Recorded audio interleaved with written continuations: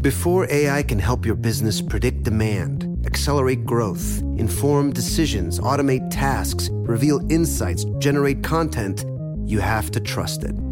Introducing watsonx Governance, helping you govern any AI as data, models, and policies change so you can scale it responsibly.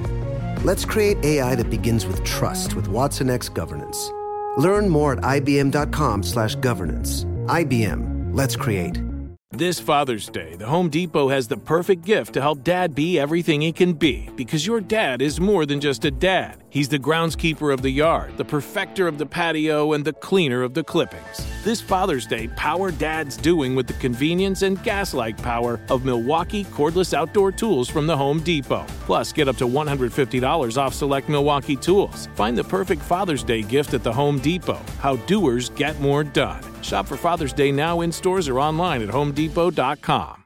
You know that feeling when you walk into your home, take a deep breath, and feel new? Well, that's what it's like to use Clorox Scentiva. Because Clorox Scentiva smells like coconut, cleans like Clorox, and feels like energy. It'll elevate any cleaning routine to not just clean, but also make every room smell like a tropical coconut getaway. Discover how Clorox Scentiva's powerful clean and refreshing scents can transform your space. Get yours in coconut or other fabulous scents at a nearby retail store.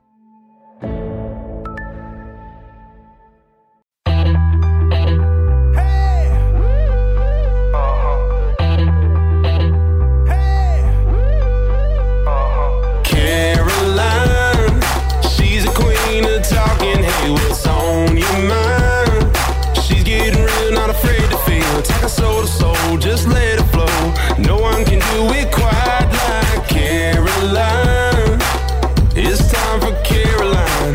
So I'm so excited. I'm here with Ken Block, and he's the singer for Sister Hazel. And I was fangirling out on you before, Ken. And I hate to be that way because I'm trying to be cool and professional. And I was telling you, I've interviewed people like Carrie Underwood, Marie Osmond, some really huge names in music who I love and adore.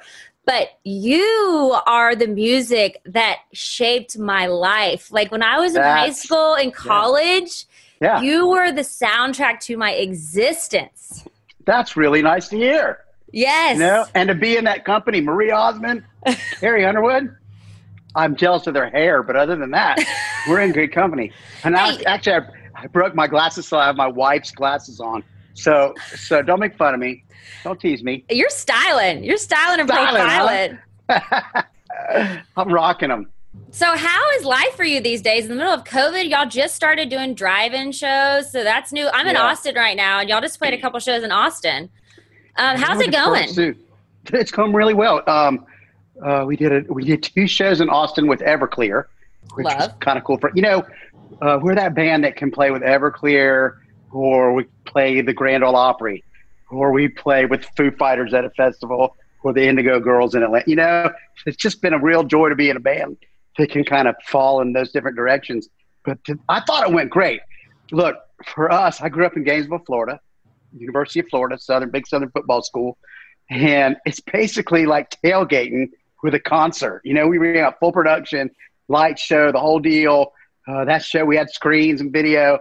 And think about how cool it is. You have your car, you got your space for your cooler and your chairs, your grill if you want it. Then you got another space for social distancing. Yeah. That's like grown up rock and roll show right there. Yeah. Right. And so we had a great time.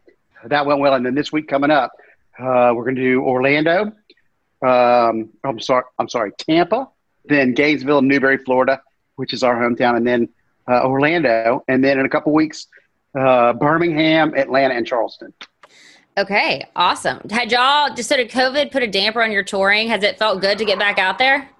Oh yeah. We were out, we do a lot of events, and we had this fan-centered events, the Rock Boat and all those things that we started. But this started a new one last year where we rented a house out in Tahoe. We had 68 fans, hazelnuts, as they say, come stay in this big mountain chalet thing with us. We were skiing, and that's right when they shut everything down.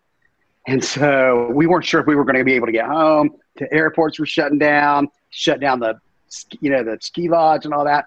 So by the time we got home on, I think it was March 17th from flying, all our gigs had been canceled through June already then. And then through the summer, and the hits keep coming. So I know. Look, hey, I'm sure you do. And it's we can cry about it, but we're like a lot of artists. What can we do? What can we do about it? So just did a big live stream that yes, for the first time. I saw that, celebrating Fortress. Is that the album that just started everything? Champagne High, All For You, Your Winter, is that what launched it all? Well, All For You was the record before it. Oh, okay. All For You and Happy and all that. But Fortress had Change Your Mind. Yes, Champagne yes. High, Your Winter. Beautiful Thing. It's a big fan favorite for sure. Wait, fan favorite for sure. Pretty good alliteration. How did y'all decide to do the live stream for Fortress instead of All For? Wait, so what was the first one? What was the one that just launched you guys into this stratosphere of Sister Hazel is the greatest band of all times? It just gets reaffirmed with every record, but some were more familiar, and so we did a little white self-titled record that we made in 3 days, which is basically a demo, and we had sold bunch of thousands out of the back of our car touring the Southeast. We made Some Are More Familiar. We got it on radio in about 10 cities. We were selling out rooms of about 500, 500 to 1,500 seat rooms.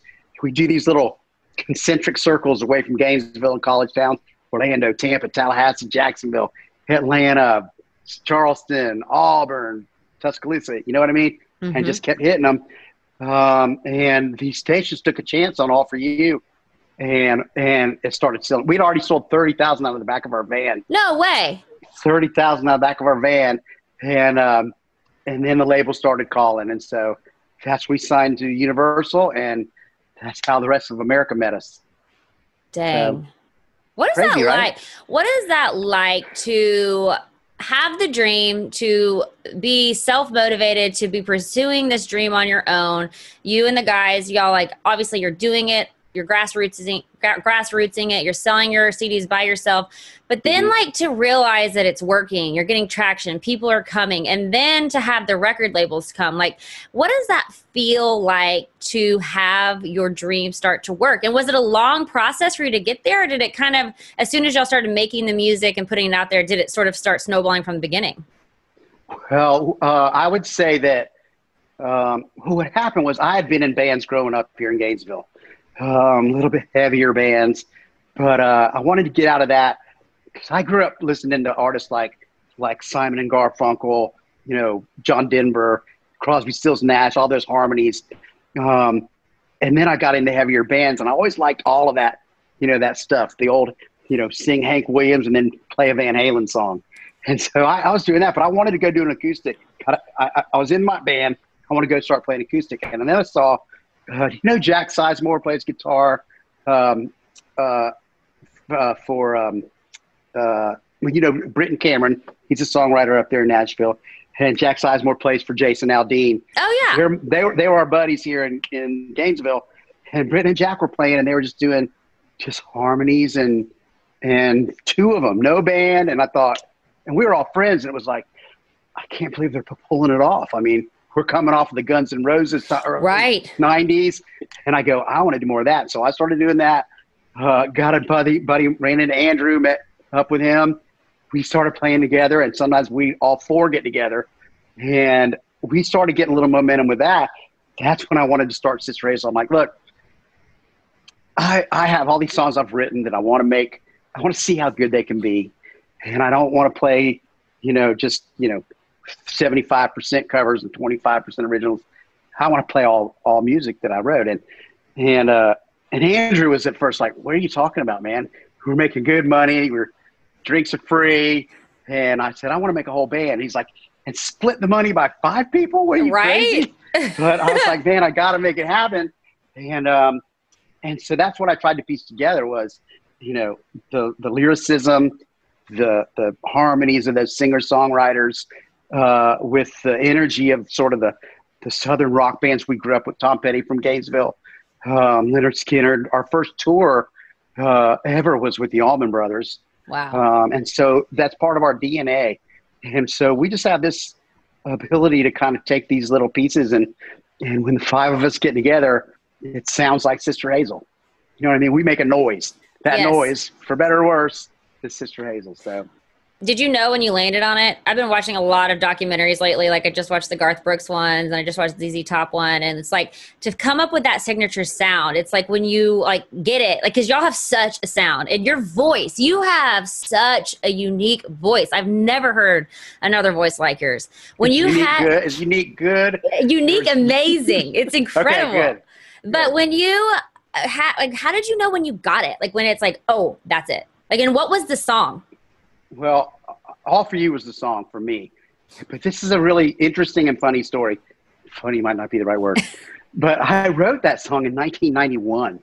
I was in these heavy bands that I've been playing in. And an environmental trust fund was having like a compilation CD. You know, you got free studio time, had about 100 entries. And the guy called me and was like, hey, man, I know you turned this stuff with the band, but I see you're playing out solo. Do you want to turn something in? And I go, well, I'm working on something right now. And he goes, well, can you come in tomorrow? It's the last day. So I said, yes. I sat in my little apartment and I had a jam box, right? It's 1991. Yeah. And I had 2 jam boxes and I finished All For You, right? I finished in about an hour and a half. And I would sing like, there's been times, kind of play on my roads, you know, all those holes. And then I'd play that cassette and hit record over here. And that would bounce over to that one. And then it would be there. And then I'd add all the 3rd part harmonies and 4th part harmonies. And I thought, okay, there's the map. And I went in there and I made that demo and I left there and I did. There are a lot of people that just go, you don't know what a hit song is. You know what? No one knows what a hit song is. That's true that you don't know what a hit song is by how a label's going to push it or timing or whatever. But you do know, I feel like I know it's different. It resonates differently. Yes. And that doesn't even feel differently. It feels differently in you. Yeah. And it doesn't mean, sometimes it's not even better. It's a better song. It's just, there's that thing. And I drove right to my parents' house and took them out into my 1981 Camaro with Jensen triaxle speakers in the back and pulled them out there and said, get my car. I said, if I don't write another song, I think I got one. Wow. And that was in 91. And so every time Drew and I would play it out, or there was a couple other songs that got a little buzz too, but every time we play that out, people just lit up and they'd ask for it. Then we started touring with the band, and that was kind of tape trading time. You're a little younger than me. I used to tape trade, and we'd come into towns and they'd be singing every word to it. And we'd be like, we haven't even been here before. So we knew that we had something that if it got, or I knew, I don't know if everyone in the band believed that. I said, if we can get us in front of people, get it played, we'll do our part by putting on a fun live show that everybody's going to leave there saying that was time and money well spent. And it hit. And, you know, between that record, we had All For You, Happy, and a song called Concede that all charted for us. It was our first platinum record. We were those kids, those college kids that went from a van and trailer for years. You know, if we sell a couple T-shirts, we get a room that we all sleep in. You know, y'all sleep on the floor for years and years. But we made it real. I mean, we all committed. We got paychecks. They were about $100 a week, $117 a week. Oh yeah. After we turned in all our gas receipts, and we split up driving in our van. It used to be like, okay, how long is this trip? Well, it's 4 hours and 11 minutes. Okay, you get an hour and 6 minutes, and it was like, then we started going like, you do a whole tank of gas. We got a little bit smarter by that, but you know, all that stuff. And then all of a sudden, the labels came down and they said, look, they're selling tickets, selling records. Obviously they work hard. It's resonating, and it's resonating at these radio stations. So they've grabbed us, and we didn't get a chance to remake that first record. We kind of remixed All For You a little bit, which kept our momentum going. But I think we always felt like well, we made that record with our own money in 2 weeks, and we're going up against Matchbox 20 and Third Eye Blind and Tonic and all these bands that have spent, all this time and money on these things. So we went in to do Fortress, we were doggone it. We were going to make sure it was all good. But that ride, once we got on it, was just incredible. Well, and I kind of like maybe the fact that y'all didn't remake the record and you didn't get just like thrown into the machine and have a producer come in and be like, okay, this sounds great, but let me change it and do this. Like it sort of kept intact who you guys innately were, it seems. And that just launched and all for you. I mean, that has to be one of your biggest songs you've ever had, right? Yeah, it was like the most played radio song period in 97 or 98. Yeah. And that just goes to show to me that when you have something and you feel it and it's magic, and like you said, like the song came to you, I feel that it's bigger than this world. Like to me, that's when something is bigger at play, like a spiritual element gets involved with it. Do you feel that way? Absolutely. We all hear it. You hear something, like, I mean, who didn't hear like Adele for the first time and go, that's got something going on. You know what I mean? Like there's things like that just certain songs, they have a thing. And I don't think you can name it. I don't think you can, it's the way that they blend the voice. Those are just kind of, that's a piece of corn in the stew. It's just magic when it all gets together.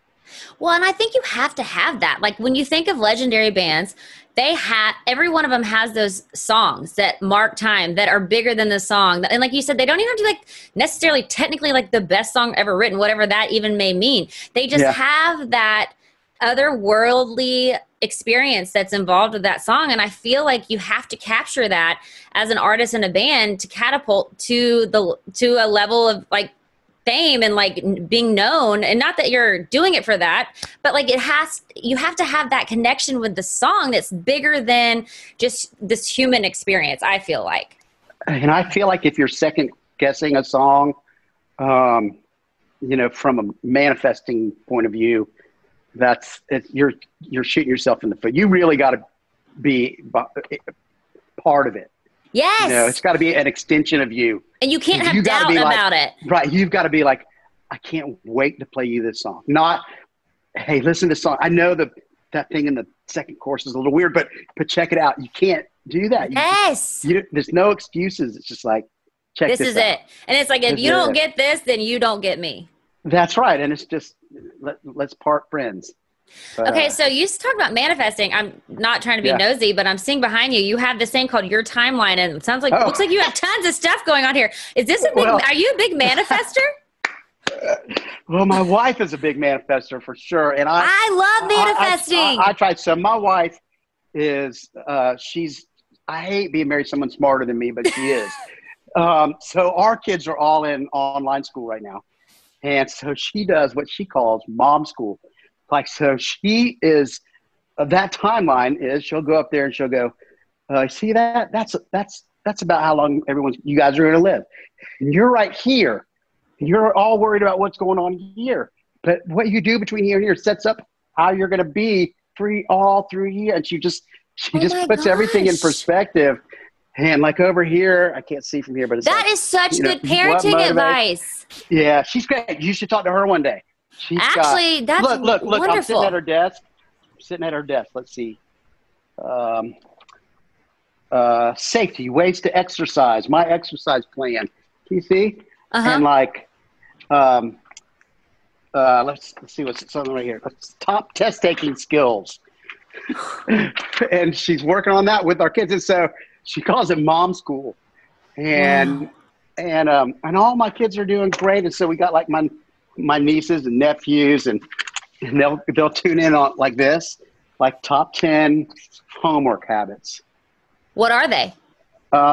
Study at the same time every day, study in the same productive spot, do the hardest thing first. Yes. Study each day and study a little each day instead of cramming.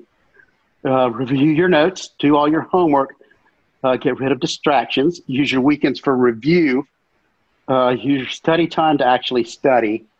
I'm not good at any of that. And the most important one to me is ask for help when you need it.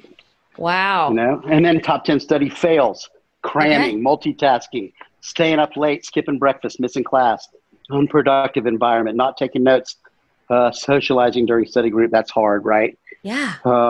Not using available help and listening.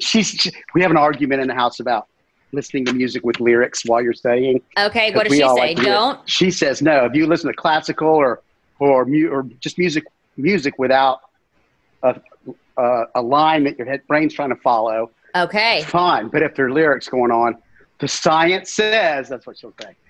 So who is your wife? How does she know all this stuff? Because I was terrible at school. I just had a daughter who's 1 year old, and like now that everything's gone virtual, I'm like, all these people who are homeschooling, I'm like, I don't know if I could do it. I mean, I was so bad at school. How does she know how to do all this? And that your timeline for your life to put in perspective, like don't get so caught up in this tiny section. That's right. Because here's your full life. And like what's happening right now is nothing compared to the rest of your life. That's exactly right. And if it's a huge problem now, it's not going to be then. But you have a chance to set up the whole rest of your life by, look, if you're going to smoke weed, don't do it here. Wait till you're a little, your brain, we're not going to tell you never do that. But get to a place when your brain's finished. Yes. You know what I mean? Yes. Wait till your brain is done. Yes. Don't go blackout drink. You know what I mean? Your brain is trying to make a human. Yes. So she's real good about all that. And my kids, look, my kids, like everybody's kids, they roll their eyes. But we try to have fun, and she's dedicated her life to helping kids and running little workshops for especially tweens and teens. It's hard to navigate stuff, And so this is a book she's putting together right here. Well, I'm going to buy it. I'm going to buy it. Good. You should have her on one day. You'd love her. I would love to. I would absolutely love to have her on. This would be so fascinating to talk about. Good. And she also has the perspective of being married to a musician. So how do you work marriage and parenting while being on the road? Like, how do you navigate all that? Because that's a lot of factors at play. Well, out of sight, out of mind. I'm just kidding. I'm just kidding. Everybody in our band has known from day one that family comes first. So if any of us come in and go, I got to block that off, if we have a little time, if I got to block that off, it used to be a little bit, but now it's like, go block that, go do it. Even if we have to sub someone out sometimes to do something, as long as if you've been as long a band as we have been, you're going to have, somebody get sick, you're going to have big life events. You're going to have all kinds of curveballs that come in. And so family comes first. And so we all step in like that. I think all of us are very invested dads. So for me, when I get home, I'm taking the trash, taking the kids to school, making dinner, going to the grocery store. And I'm in the same town I grew up in. So it's like, hey, but all of our kids are doing really well. And all of them like each other, which is kind of cool. And all of the wives, it's a little bit easier now because when they were little, that's really tough. I have 3 kids. And at one point they were all under 5, and it's like one's barely moving and one's mobile and mindless, like, licking a light socket or whatever. And the older ones, come out. So I would get home and I would try to do as much as I can. Now, Tracy might tell you, I still didn't do enough, but I know that I tried. I'd straighten my halo and dust off my cape and come charging in. But it was harder, I think, on us than the other guys because at first, I was the first one to get married. I was the first one to have a kid. And I'd be like, hey, I can't stay out, 31 days in a row without getting, you know what I mean? Like, we got to. And they're like, why? I go, you will understand why. And so Tracy finally made a couple rules, talking to our manager. So we're all family, really. Like, look, let's try to manage 17 or 18 days a month. Okay.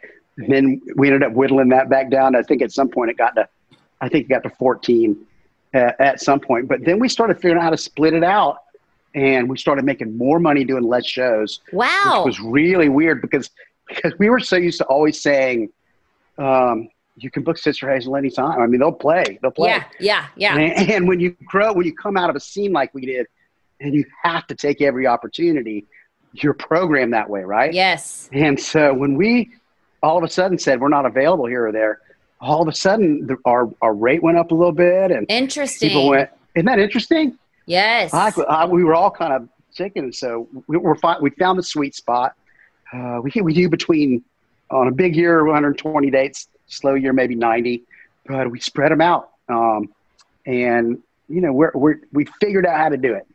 Man, that is awesome. And I feel like sustainability and balance, and you really can have it all. You have to, I'm sure it's a long winding road to figure out that, like, as you're calling things, like the special sauce or the sweet spot or whatever it is, like, it probably takes a while to figure it out, but once you do, then it's like, okay, you can truly wait, you say finally I figured out. I mean, you should write a hit song about that. But truly, once you find it, you can really live a life and kind of do it all and have it all, not have to necessarily sacrifice. I'm sure there was a period where you did feel like you were sacrificing, though. Yeah, and it's hard. It was really hard on the wives.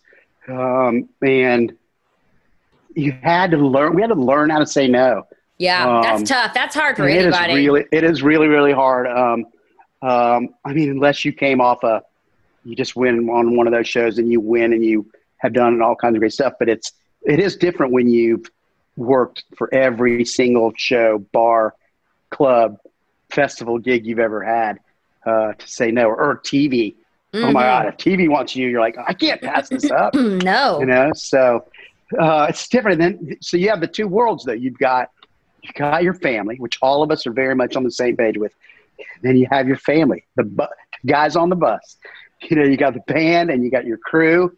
And we've been touring with a lot of the same guys for 15 years.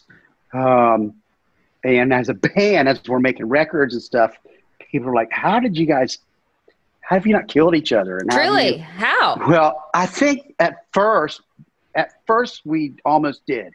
At first it was like, okay, who's going to stand where in the picture? And right. Right. And that's recoupable. Don't eat that California roll, or, you know what I mean? Like, then you get in the studio and it's like, are we going to play the tambourine in the pre-chorus and the chorus, or just the chorus? You get a big fight about something ridiculous like that, or set list. And we just learned one day, it was just like, boom.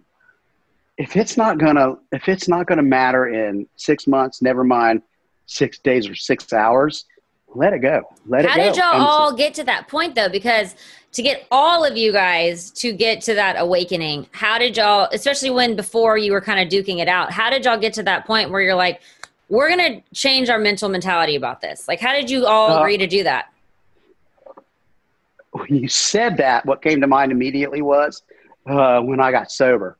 Because when I got sober, everybody dialed things back. It wasn't like I was there were a bunch of sober kids sitting around watching Dad come on the bus all.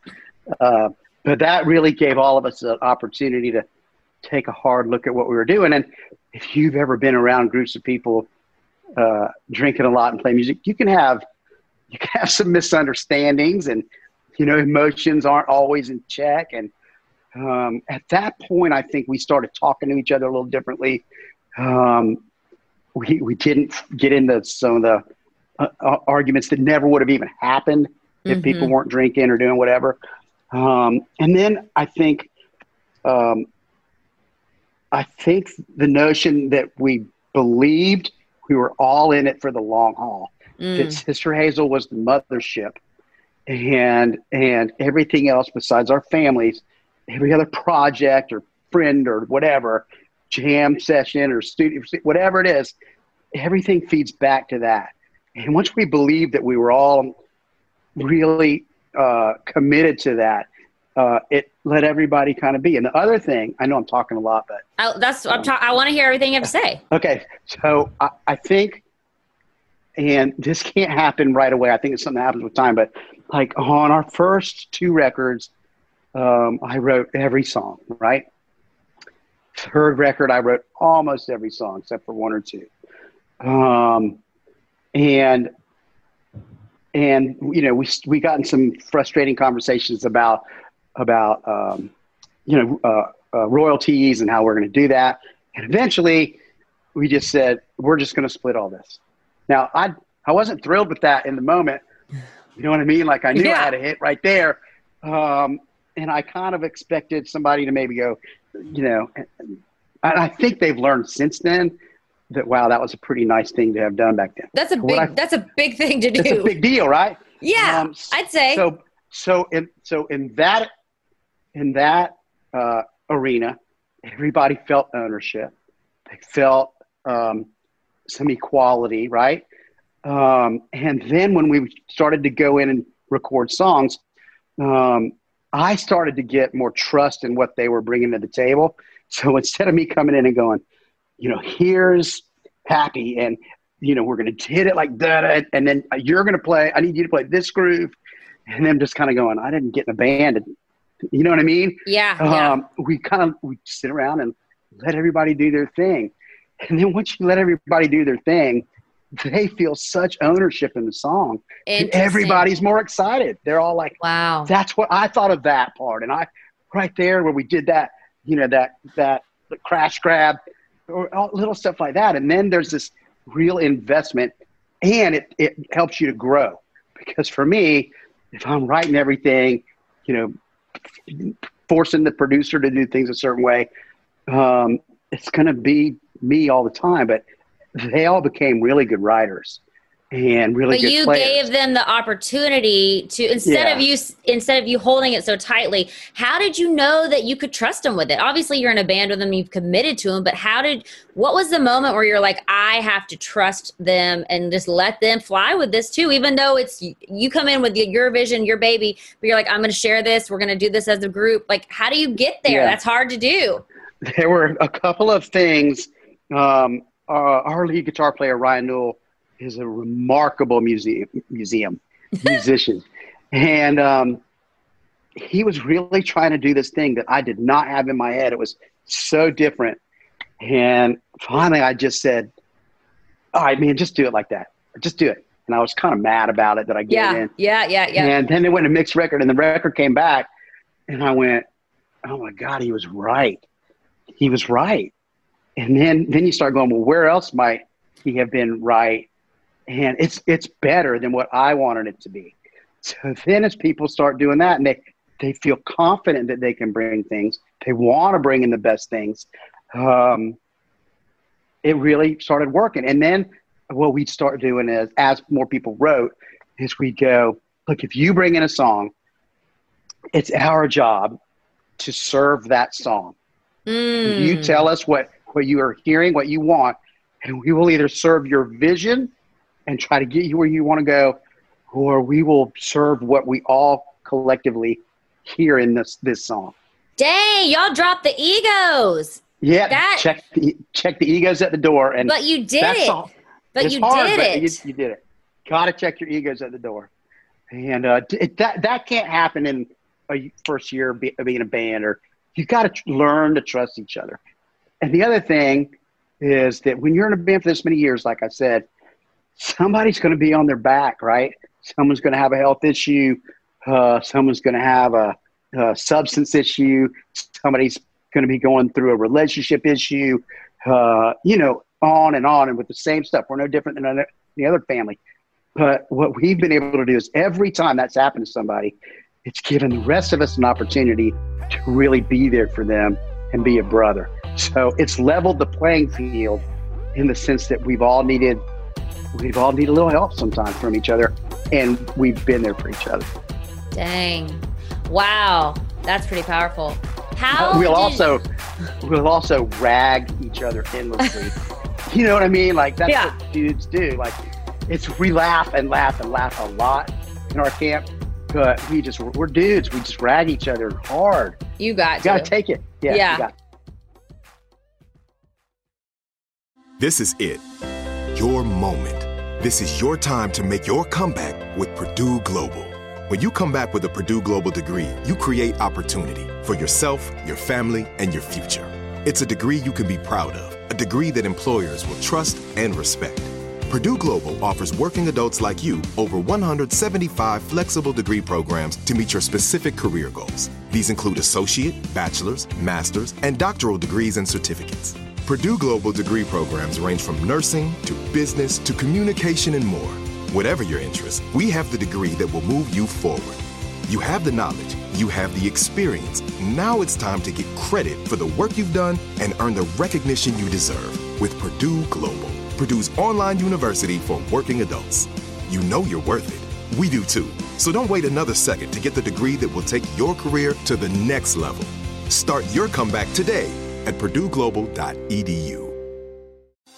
Thinking of popping the question? Diamonds Direct has an offer you can't miss. This month only, buy a natural diamond engagement ring of 1 carat plus and receive a free natural 1 carat diamond tennis bracelet valued at $2,000. Imagine giving her the ring of her dreams and her wedding gift all at once. No one provides education, selection, and value like Diamonds Direct. Your chance to get a free tennis bracelet from your friends at Diamonds Direct won't last long. Details at diamondsdirect.com.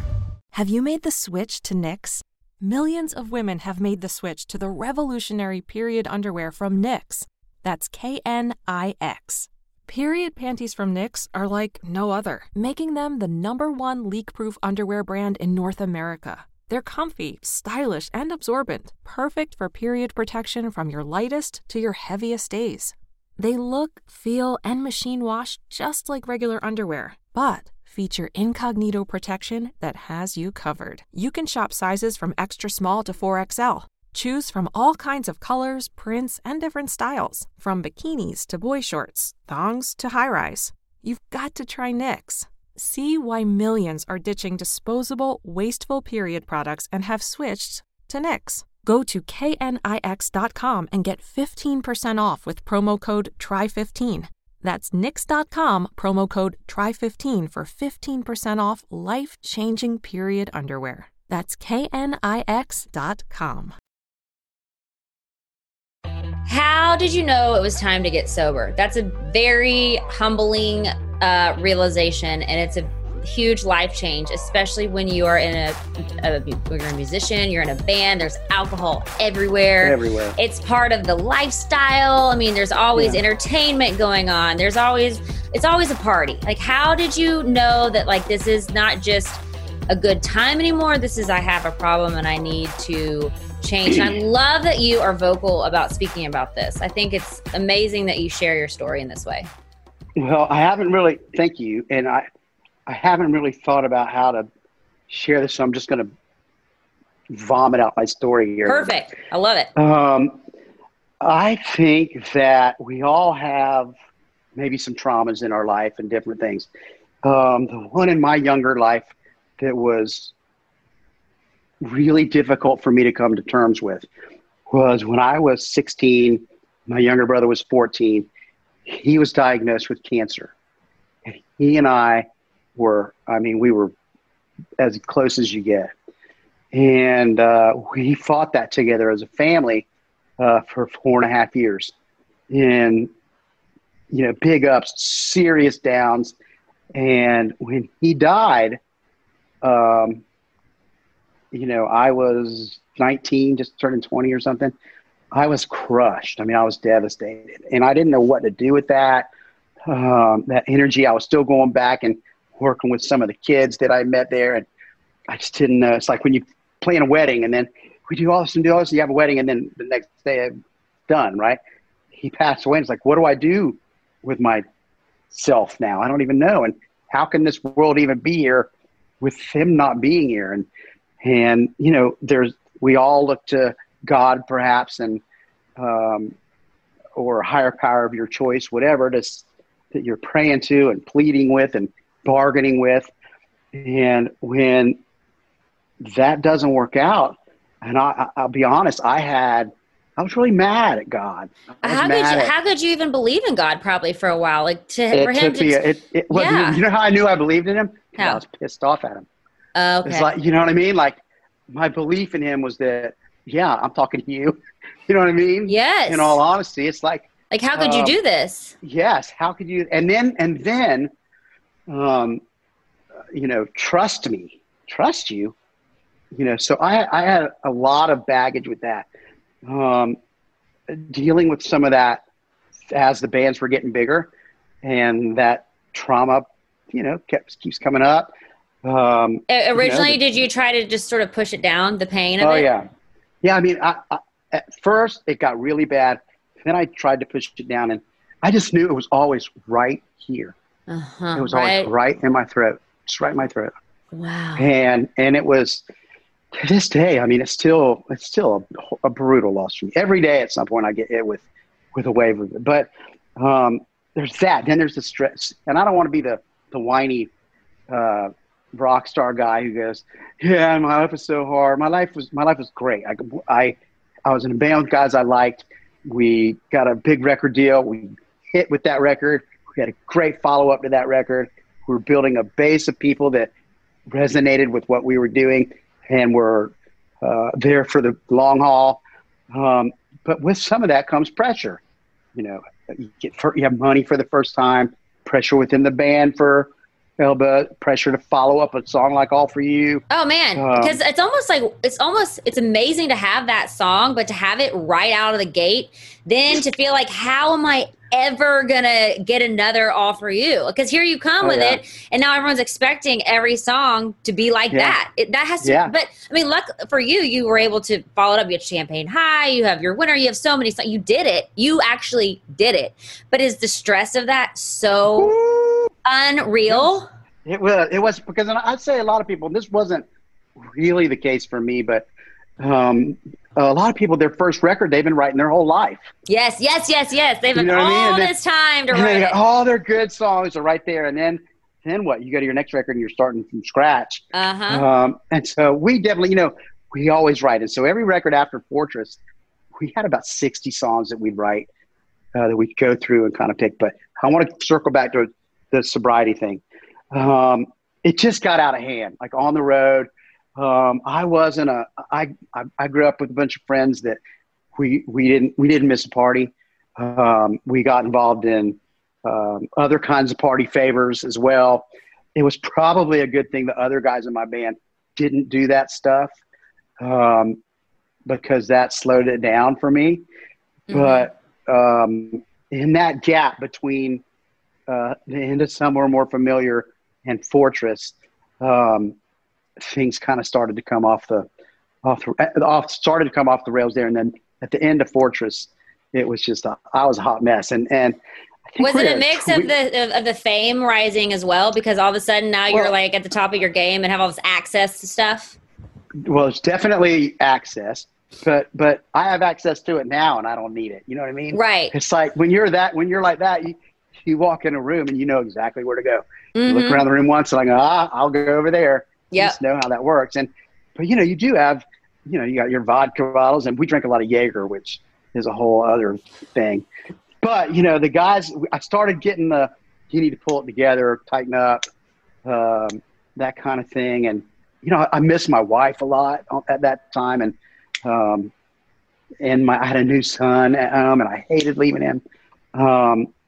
So it was just a lot of mixed up emotions, I'm not whining about it. I'm just laying it out there. Exactly. But they took us up to sing. It was a band called, Tonic was there, and Little Black Backpack, who sang that song. Anyway, another band, us, and one of the record company guys took us to play for this elementary school. And I had somehow gotten a bottle backstage, and I'm like slamming this bottle of Crown and making everybody drink. And I'm like, what? And the last thing I remember was getting shoved in a limousine with it's so cliche, right? With a bottle of Crown Royal, trying to go find painkillers. It's like, it's straight out of a Hollywood rock and roll movie. Right. I got out, and apparently that weekend, as I was still off and running, my manager, my wife, the band guys all said, we got to do something. So by the time I got home, I heard my wife on the phone, something like something by the sea. And I was like, that sounds weird. That sounds like a place, maybe. What are you doing? And she goes, hey, let's go over to Lynn's house. And I got intervened by him. I had my longtime high school friends. I had my wife. I had my whole band, crew, management. And they just said, hey, man, we don't want you to die. And you're not the best guy you can be. And I knew they were right, which really is hard. It's hard to know they're right. There was a show called Happy Days. I don't know if you ever know that. Yeah. And the Fonz, he couldn't say he was wrong. He'd always be like, I was. You could do. That's kind of how, I was wrong. But I went away and I went down to South Florida for a little over a month. Hated it. Bombs kept going off while I was. Oh, this is the worst part. This is where everyone watching this is going to hate me. But please know that we made it through this, and we're married 24 years now. My wife was pregnant with our daughter, and she drove me down to West Palm Beach for this rehab center. And she was driving home, and the car broke down on the middle of the interstate. She can't reach me there. She's pregnant. Oh, man. And I can't reach her. It was like nothing was going well. You know what I mean? So I knew I couldn't run, which some people had done, and I would do that because the only place I want to go was home. She goes, look, you're not coming home until you do the hard work. Wow. Do the hard work. And so I did that. Looking back, it was incredibly important that I did that and went through that. And I managed to stay sober for almost 17 years, almost. And then I did have a relapse in the last, I think it was a little over a year now, which we'll talk about. Again, I'll circle back around to that. But I'm back in the game, and we nipped it in the bud pretty quick. But, it allowed me to create I wasn't creating any new problems when I got in sobriety. I had to kind of learn about myself. I had to take care of the issues that I had created between me and other people. I had to, Did you have to dive into your pain? Oh man, there's no way around it. You gotta go through it. So you finally you had to dive headfirst into your trauma too. Absolutely. And that was not fun, but neither is chronic pain. It's like. Were you having, because you said it was in your throat and you keep grabbing your throat when you're talking about this. Yeah, was it affecting your voice, your singing voice? Was it affecting you? It's funny you say that because a little bit. I would get sort of tension stuff in there. But what happened a few years ago, we went down to Honduras and we adopted this village, and we got all these kids sponsored. They lived on the bottom of a garbage dump. I mean, it was incredible. And we built a feeding center for them, and we built the water treatment thing for them. And on the way home, I got really sick, really, really ill. Chest, respiratory stuff. They couldn't figure out what it was. Turned out, it took me to Mayo Clinic. I had 3 superbugs, MRSA, Klebsiella pseudomonas, all in my lungs. And from coughing, I hemorrhaged my larynx. Now, for me, that's that's my hammer. That's my saw. And so I tried to push through, and in pushing through, I developed some neurological stuff. You can hear it a little bit. And I'm just getting through it now. It's taken years to kind of work back through that, where, it's been hard. It's been hard. It's like taking away someone's superpower and your confidence and your, I even told my wife earlier, I go, man, I can't wait to talk to her, but I hope my voice works, because sometimes it just doesn't want to work.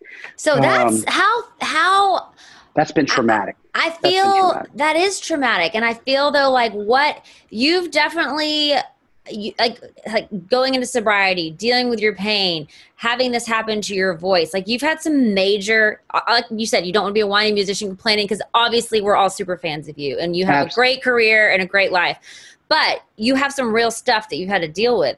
How do you deal with having your instrument, your moneymaker, your identity, your livelihood now being threatened and all that? Like, what does that do to you on top of like, you know, dealing with the sobriety and all that? Like, how do you manage that? That's really hard and scary. You nailed it. I mean, I tried to manage it for the first couple of years. And then I got to a point where I knew if I could just get out of the way, like if I could get my tension and my whatever the glitch is that's going on out of the way. And that's when I thought, well, drink will help that. So that's kind of what led back to, if you could just relax a little bit. Yeah, and if I could get out of the way and not overthink it. And so, yeah, and it would help. So it was telling me it was a fix, but it also told me that it's not as bad as I think it is. If I can do it when I'm out of the way better, I should be able to do it without, you know what I mean? So it did kind of take me down a little bit, because once you don't want to wake that beast up again. Right. He does not forget. You know, he's over there, as they say, he's over there in the corner doing push-ups, waiting for you to call him into the game.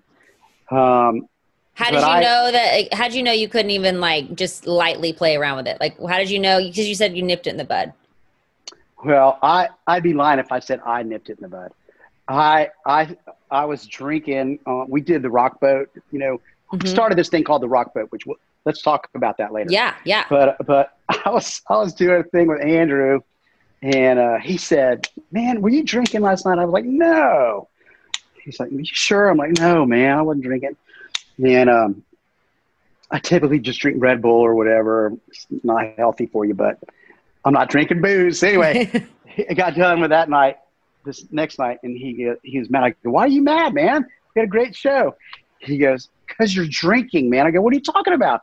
He goes, "I grabbed your Red Bull can, and it's full of straight Jack Daniels." And I'm like, "Okay, so there's no hiding it anymore." You know what I mean? And Andrew will go right. Andrew has known my wife longer than I've known my wife. So they're tight, and he's not going to let me try to dupe anybody. It's like, look, you got to talk to her, and you got to talk to Tim, our manager, and I'm just not letting you out of it, so we got to make a plan. So I did that. I did it one other time, or a couple other times, 3 weekends. No, I'm just kidding. Was it probably did it feel like quick. that So here's sweet?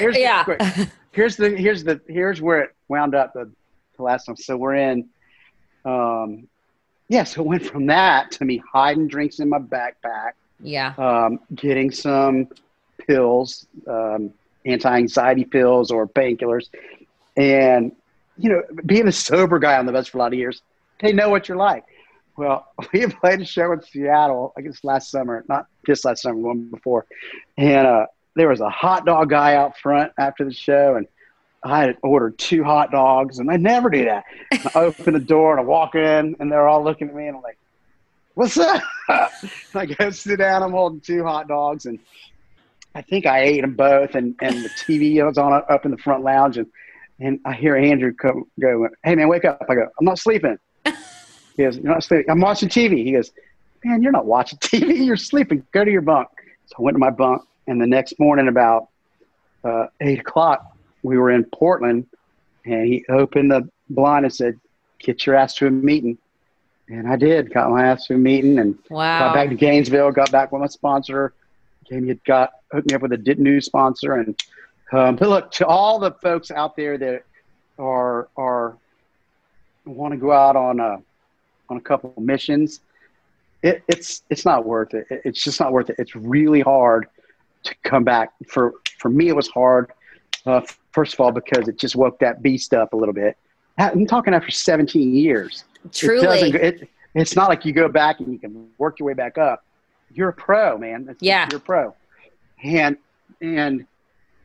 But I felt really embarrassed that I had been looked up to by a lot of people, that I had put my sobriety out there, and I was going to have to come back in. And, you know, the 19-year-old college cheerleader that came into the meeting is 3 days sober, and she's got more sobriety than I do. That was humbling. You know what I mean? So I got right back in it. And with, nobody judged me. All that judgment was me. Everybody was just glad you make it back, because a lot of people don't make it back. And I've been able to make progress with my voice now that now that that's not an option. Yeah. You know what I mean? Well, and that makes sense, because finally your sobriety was so important to you that you were going to stick with it no matter what, until now all of a sudden what's even maybe feels more important, your voice is now feeling threatened. And so it's like, what you got to do in your mind, it's like, you've got to do whatever you can to get your voice back. I can see why your brain works this way and how it can happen, Absolutely. But now that like you said, the beast is waiting. It's not, it's not a gradual thing. But you know what, Ken, here's what I think. I think for you to relapse and then to come back and say, here I am, I'm back at the starting point, I'm putting this out there. Yes, it is humbling. Yes, I am a little embarrassed about it. But you know what? Who hasn't had moments in their life where they're like, oh, I hate that I'm right here. I hate that this is happening. I wish this wasn't this way. But to be able to say it and man up and own it, that to me is the most impressive trait a human can have, because so many people do not want to own stuff. They want to avoid it. They want to sweep it under the rug. They want to act like nothing's wrong. But we all have moments like that. And I think that is the most beautiful thing about human beings, when they can actually be like you and be like, okay, it happened. Here I am. I'm still an awesome person, and I'm getting back on track the way I want to. And I think that is more inspiring to people than anything, because we're all needing people like that. Or even if you're coming and you're saying, I'm a broken person right now, you're going, that's where the people can connect to you. Yes. Because they can feel it. So, I tell some people who are very close to me, I'm like, when you're being vulnerable, we can access you. Yes. But when you have your walls up, yes, you're not only inaccessible, you're making us mad.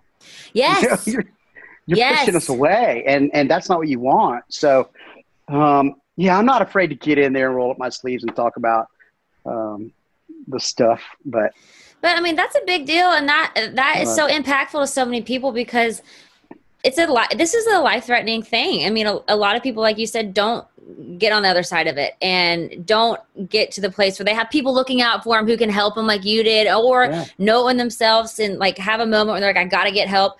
I think that you speaking up and being someone who is such an influential person and saying listen, it can happen to anybody, happen to me, but get help yourself, and don't be ashamed of it, and be vulnerable, because being vulnerable, that's the key to life, or else you slowly die, because you're just really trying to be so strong.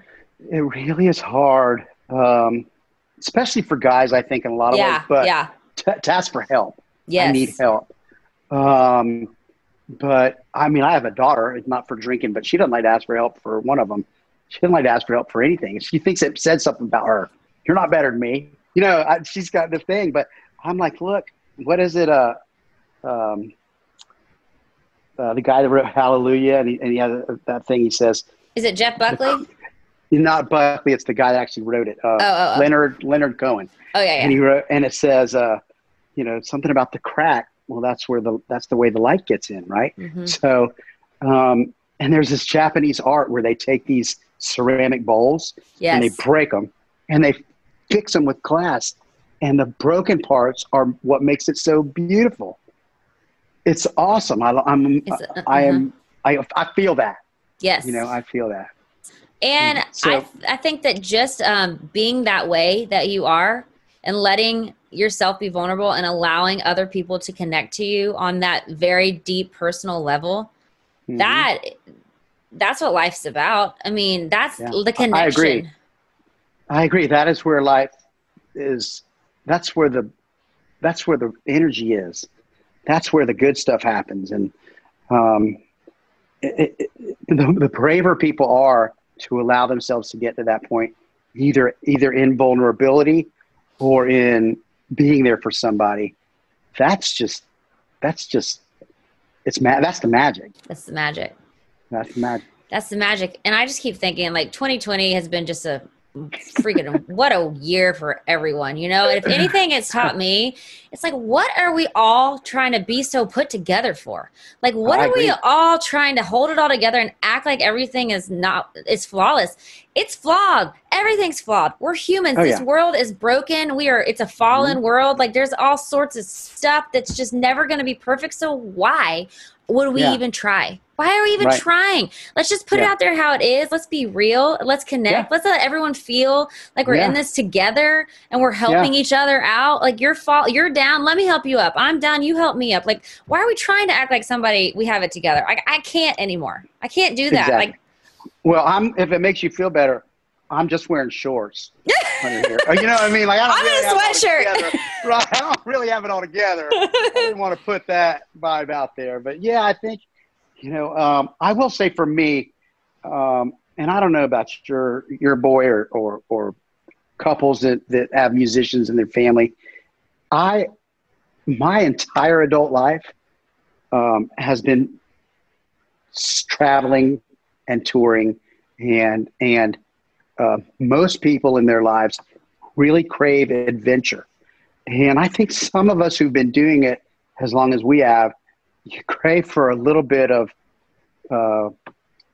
structure, a little consistency, like, I can plan what I'm going to eat this week, or I know when I'm going to bed, or I can actually work out like this. Now, I'm not saying I do all those things, because I'm still a procrastinator stuck in the body of a perfectionist. But I have never had this ever, where I'm home. I can write a little bit. You don't have any excuses.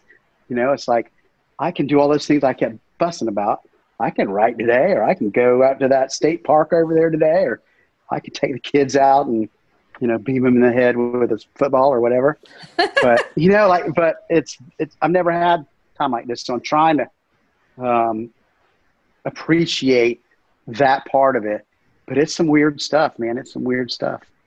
It is, man. Ken, I would talk to you forever, but I'm not going to steal all your time, because I know you have so many other things to do with your day besides talk to me. But I do have just like a couple more questions, and one of them being your Winter. That is like truly one of my favorite songs in the entire world. What inspired that song, and how do you get that emotion in your voice when you sing it? Because like, it's going to weird you out how many times I've listened to that song. I just love that song so much. Well, I'll make it funny for you then, if that's the way you listen to that track. First, I'll talk about writing it. Okay. I did not write it about me. I wrote it about, I won't throw them under the bus, but they're both people that are known by a lot of people now. They weren't at that time. We were just close. But they were in a relationship, and they really love each other. But man, for some reason they just couldn't get it together, or they were misreading each other. It just wasn't as it should be. And so anyway, I sat in next to a pool in a Days Inn in Tuscaloosa, Alabama. We were still in a van and trailer, and I started writing that song. And by the time it got done, I thought, man, I got one. I like this. I kind of felt like was that Matchbox 20 Push? Kind of have a little bit of that feel, you know. So we had made this little tape, a cassette tape at Andrew's house.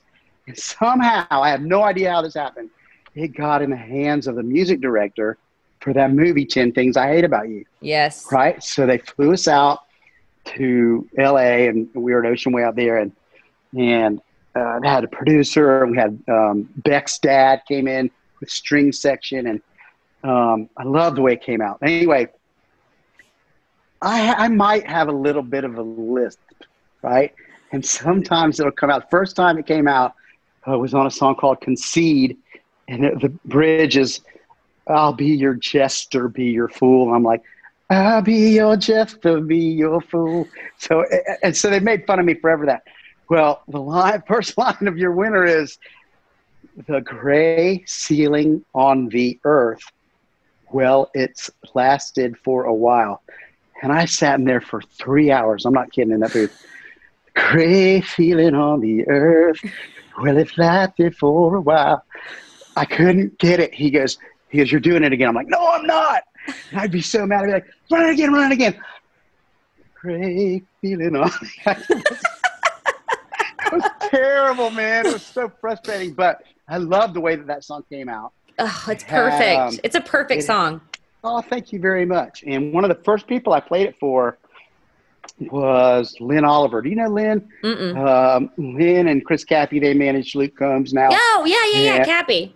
Cappy I've known since he was in college. We've been really good friends ever since Hazel got started. He booked us to play at, I want to say it was Emory or somewhere in Atlanta, and we became fast friends. And he worked for the band. He worked for the Rock Boat, 6-man. And anyway, Lynn, who works there with him, we had sent our first record up there to try to get on a little run with Hootie. And they were just kind of taking off. And we didn't hear back. And Lynn called down and she said, hey, I just wanted to tell you we can't give you those dates, but I love your CD, and everyone in the office, we can't take it out. We're listening to it. This is our first little white record. And she goes, so I want to help you. Have you been able to get to the Carolinas yet? And I was like, no. And she goes, I'm going to book you shows up here. So she booked us at Rockefeller's, the Elbow Room, and then got us over to Bobby Ross at a Windjammer and Pile of Palms. Yeah. And we would go up and spend the night at her house. And for years, we just go up, spend the night at her house. And all those connections. I see these people I've known all that long, and they're still impacting the music world. It's a lot of fun to see. Well, I think that it's an energy, like even everyone, and Marie Osmond actually told me this, and I've never forgotten it. She's like, everyone's on a different ride on the elevator or the escalator, and like some are going up, some are going down, and it shifts, but you always kind of meet in the middle. So it's just like that energy that draws people together in the music industry. Like everyone's kind of moving at different paces, but you're all drawn to this force field, and it's all meant to be, It's really cool. It's a really magical thing. It is. There is some kind of consciousness, some kind of thing we're all a part of, whether we know it or not. Mm-hmm. And if you're, as they say in your world, in the manifesting world, if you're vibrating at the right speed, you're going to find other stuff like that. And I mean, who hadn't had that happen? Whether they're calling it manifesting or manifestation, it doesn't matter. That's what it is. Yes, exactly. So, whether you know it or not. And those coincidences and those, it's kind of cool. I'm not that fruity, you guys, but I get it. I know. I love it. Okay, so 2 more questions. I'm going to wrap up and I'll let you go. Okay. This has been such an amazing interview for me, like truly a bucket list moment. I'm so thankful we got to talk. I love getting to hear your heart and story. Cool. What has being a husband and parent changed about you and taught you? Well, I had a lot of time to think about that recently. Mm-hmm. I will say that always, they have been more important to me than anything else. And I think because I lost a brother as a teenager, I really feel that things can be finite. Yeah. Mm-hmm. And just the fact that mine are now 15, 17, 20, and they're all healthy. That was right the time period where our house got turned upside down. Mm-hmm. But they're all healthy. They're happy. They're athletic. They're funny. I got to spend this time at home with my wife, and people keep talking about the big fights they're having. We haven't really had that, so I feel really lucky about that. It's that big thing that I need isn't out there. It's already here. So I know that. And I feel that. And there's, today, if you told me we were going to go play on, Jimmy Kimmel next week, I'd be like, cool. And they go, but would you rather hang out with your family at the beach that weekend? I'd be like, I might rather do that. And that would sound crazy, right? But no, it doesn't. It doesn't at all. And that's a beautiful place to be. What a great place to be.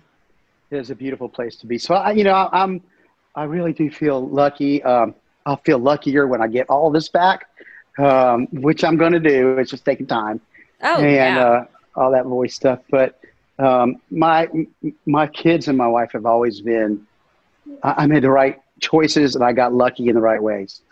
That's awesome. And we didn't talk about Rock the Boat because you're one of the first ones to start the big Rock cruises. Yeah, we started it. We carved out that niche. So, and those are awesome. Are they cool? Yeah. Oh my gosh. So, all right. So here's the cliff notes. Okay. We got our big platinum record for Somewhere More Familiar, and our fans we had one of the first message boards that you could kind of get on, and that was really a big deal. And they wanted to do something with the band. And so we all were trying to figure out what to do. And if you ask different members of the band, everyone takes credit for different pieces of it. I'll take credit for saying we got to do something. Yeah. Mark, our drummer, had worked on cruise ships and had brought it up. And Andy Levine, who ran Six Man, he was our manager. Sorry, I'm talking too fast. He was our manager, and he was his company's called Six Man because he was the sixth man of the band. Oh, right? okay. Right. So Andy happened to be on an airplane next to a travel agent and said, "Hey, we're thinking about doing something. What do you think?" And she said, "Well, why don't you take a half a ship and sell the cabins?" So we said, "Let's do it." So we did it. We took half a boat. We took one other band, Dexter Freebish, and it was awesome. Played like 2 shows. People loved it. Yeah. I got off the boat and I looked at Andy and I went, "We're on to something." Yes. And the second year, chartered a whole boat, had like 28 bands, and turned it into a festival. We have not sailed.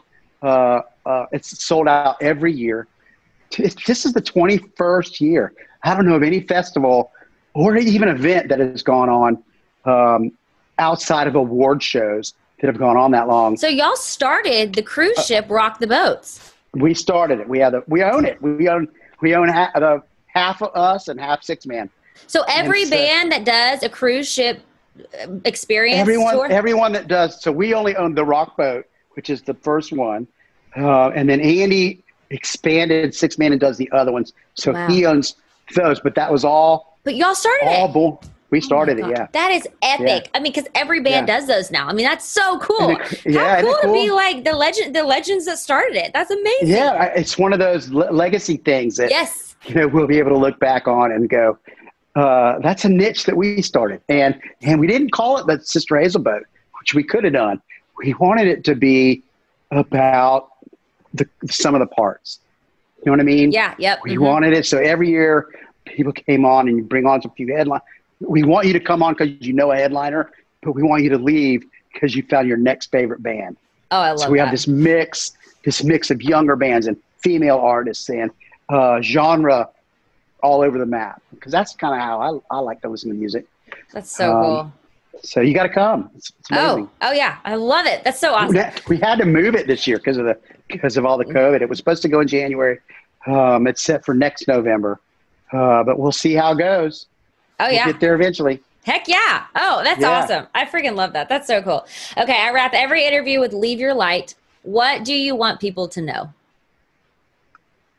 I want people to know, with regards to our band, that that we take very seriously the role we play in people's lives, and that we want to use our platform for good.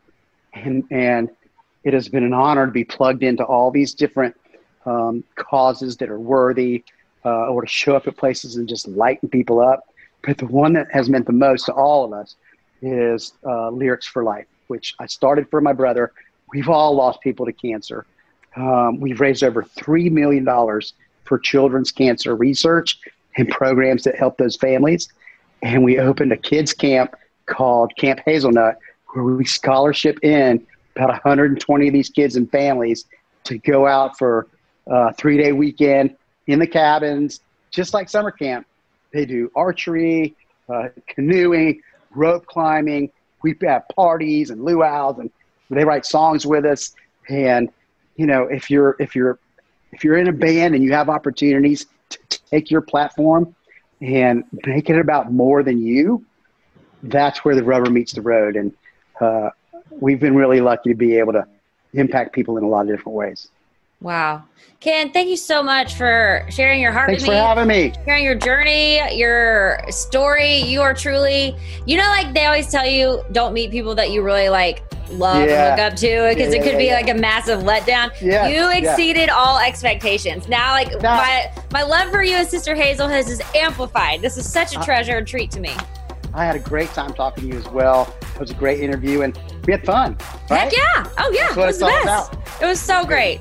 Then you and I'll catch up soon, all right? Okay. I appreciate it. Thank you so much, Ken. Bye. Thinking of popping the question? Diamonds Direct has an offer you can't miss. This month only, buy a natural diamond engagement ring of 1 carat plus and receive a free natural 1 carat diamond tennis bracelet valued at $2,000. Imagine giving her the ring of her dreams and her wedding gift all at once. No one provides education, selection, and value like Diamonds Direct. Your chance to get a free tennis bracelet from your friends at Diamonds Direct won't last long. Details at diamondsdirect.com. You wouldn't expect to hear that we're America's third best city for beer like this one. Or home to vibes like this. And this. It might surprise you that we're top 10 for immersive art that's like, whoa. And, not to mention, we have one of the top zoos in the country. So can a city with the country's best pro soccer team, ranking as a top culinary destination in the world, be in your own backyard? Yes, Columbus. Plan your summer at experiencecolumbus.com/summer. During the Right Rug Flooring Hello Summer Sale, you'll find savings throughout the store, all backed by the right price guarantee, including carpet with a lifetime stain warranty, only $159 installed with pad. That's right, $159 includes expert installation as soon as tomorrow. Visit rightrug.com, RITERUG.com to find a showroom near you or schedule a free in-home shopping appointment. Say hello to summer and save. Right Rug Flooring, right here, right now.